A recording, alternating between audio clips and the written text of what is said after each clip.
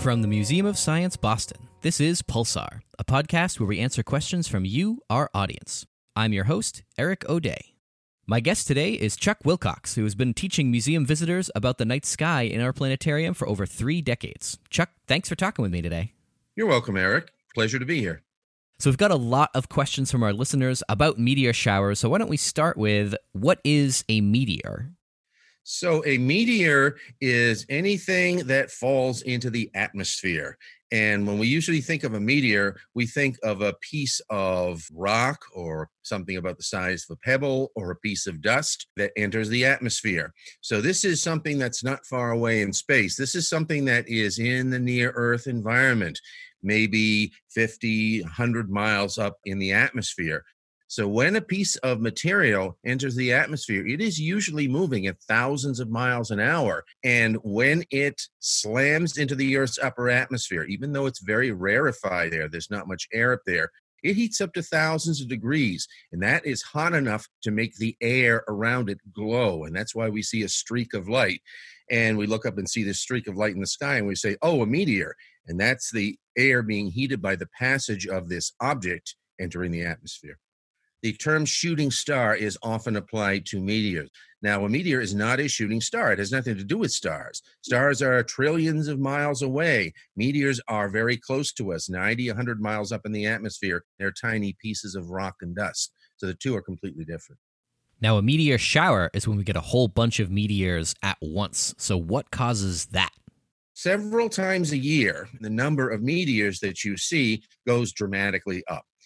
Usually on any clear night, when you're looking up at a night sky far away from city lights, you might see one every 5-10 minutes or something like that coming from random directions. But sometimes in the year, there are maybe 50 or 60 per hour or even more that happen, because at the same time every year, the Earth plunges into a swarm of these particles that are left behind by an old comet. And when that happens, you get a lot of dust entering the atmosphere at great frequency, so you get these meteor showers. So we got a question from James. When we have meteor showers, do they actually hit the ground? Good question, James. And there are certainly objects that have hit the ground many times throughout the long history of the Earth. The streak of light that you're likely to see in the night sky during the Perseid meteor shower or the Geminid meteor shower or others are not going to hit the ground. This is basically space dust, particles that are the size of a mote of dust or a grain of sand or maybe even the size of a small pebble.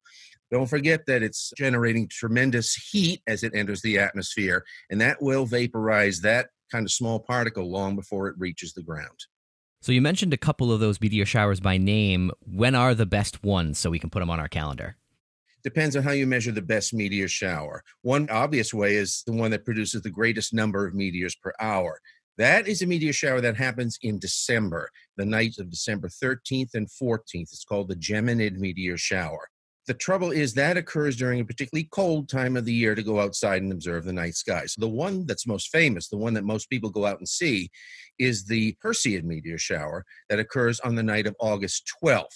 Now, you can see Perseid meteors for a few nights either side of that date, but it peaks. The highest rate is on August 12th every year.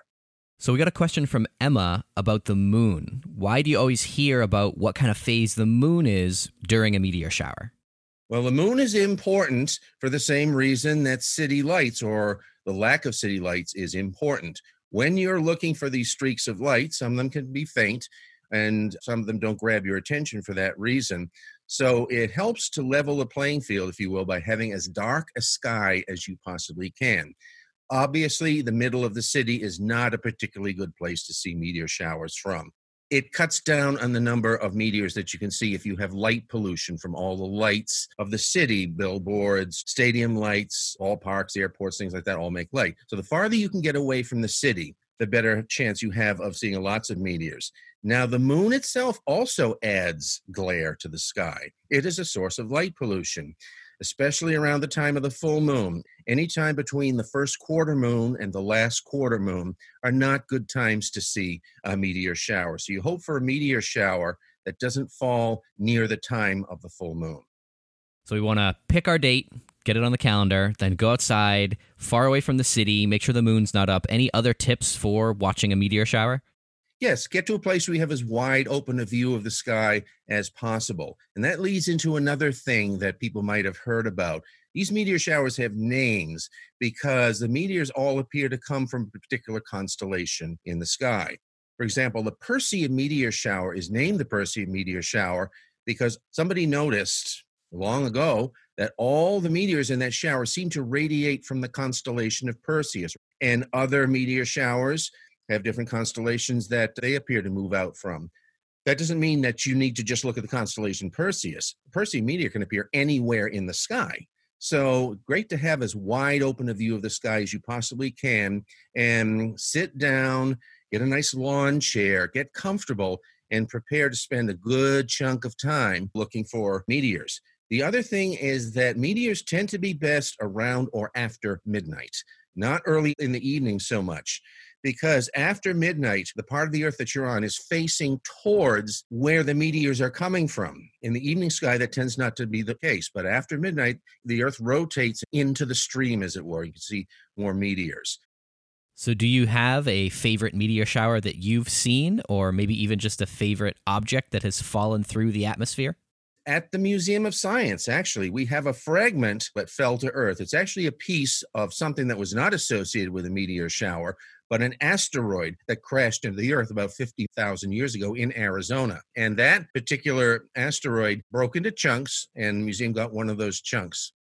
For meteor showers, there is a meteor shower called the Leonids that normally is a fairly minor shower that occurs in November. And it usually produces no more than 10 or 15 meteors an hour from a dark sky. But that particular meteor shower in the year 2001 went crazy. It produced what's called a meteor storm, where instead of the normal 15 meteors per hour, we had rates well over 1,000 or 2,000 meteors per hour. And every 33 years, that Leonid meteor shower goes crazy. Because remember, I said those meteors happened because there was a swarm of particles, and the Earth enters that swarm. A particularly dense cluster in that swarm passes by the Earth once every 33 years. That's why in 2001, 2002, we had this incredible storm. We knew it was coming, and that's the most memorable thing. I was on top of a mountain in New Hampshire, and we were all looking around and seeing all these streaks of light raining down. It was amazing. That sounds so cool. Well, Chuck, thank you so much for sharing all your knowledge about meteors with us. Oh, you're welcome. If you'd like to have one of your questions answered by a visiting expert or a Museum of Science educator, you can email them to sciencequestions@mos.org. If you enjoyed this episode of Pulsar, don't forget to subscribe on the Apple Podcast app or on Spotify, as well as leaving a rating or review for us. Please visit www.mos.org/Science Matters to support MOS at home. That's it for this episode of Pulsar. Join us again soon.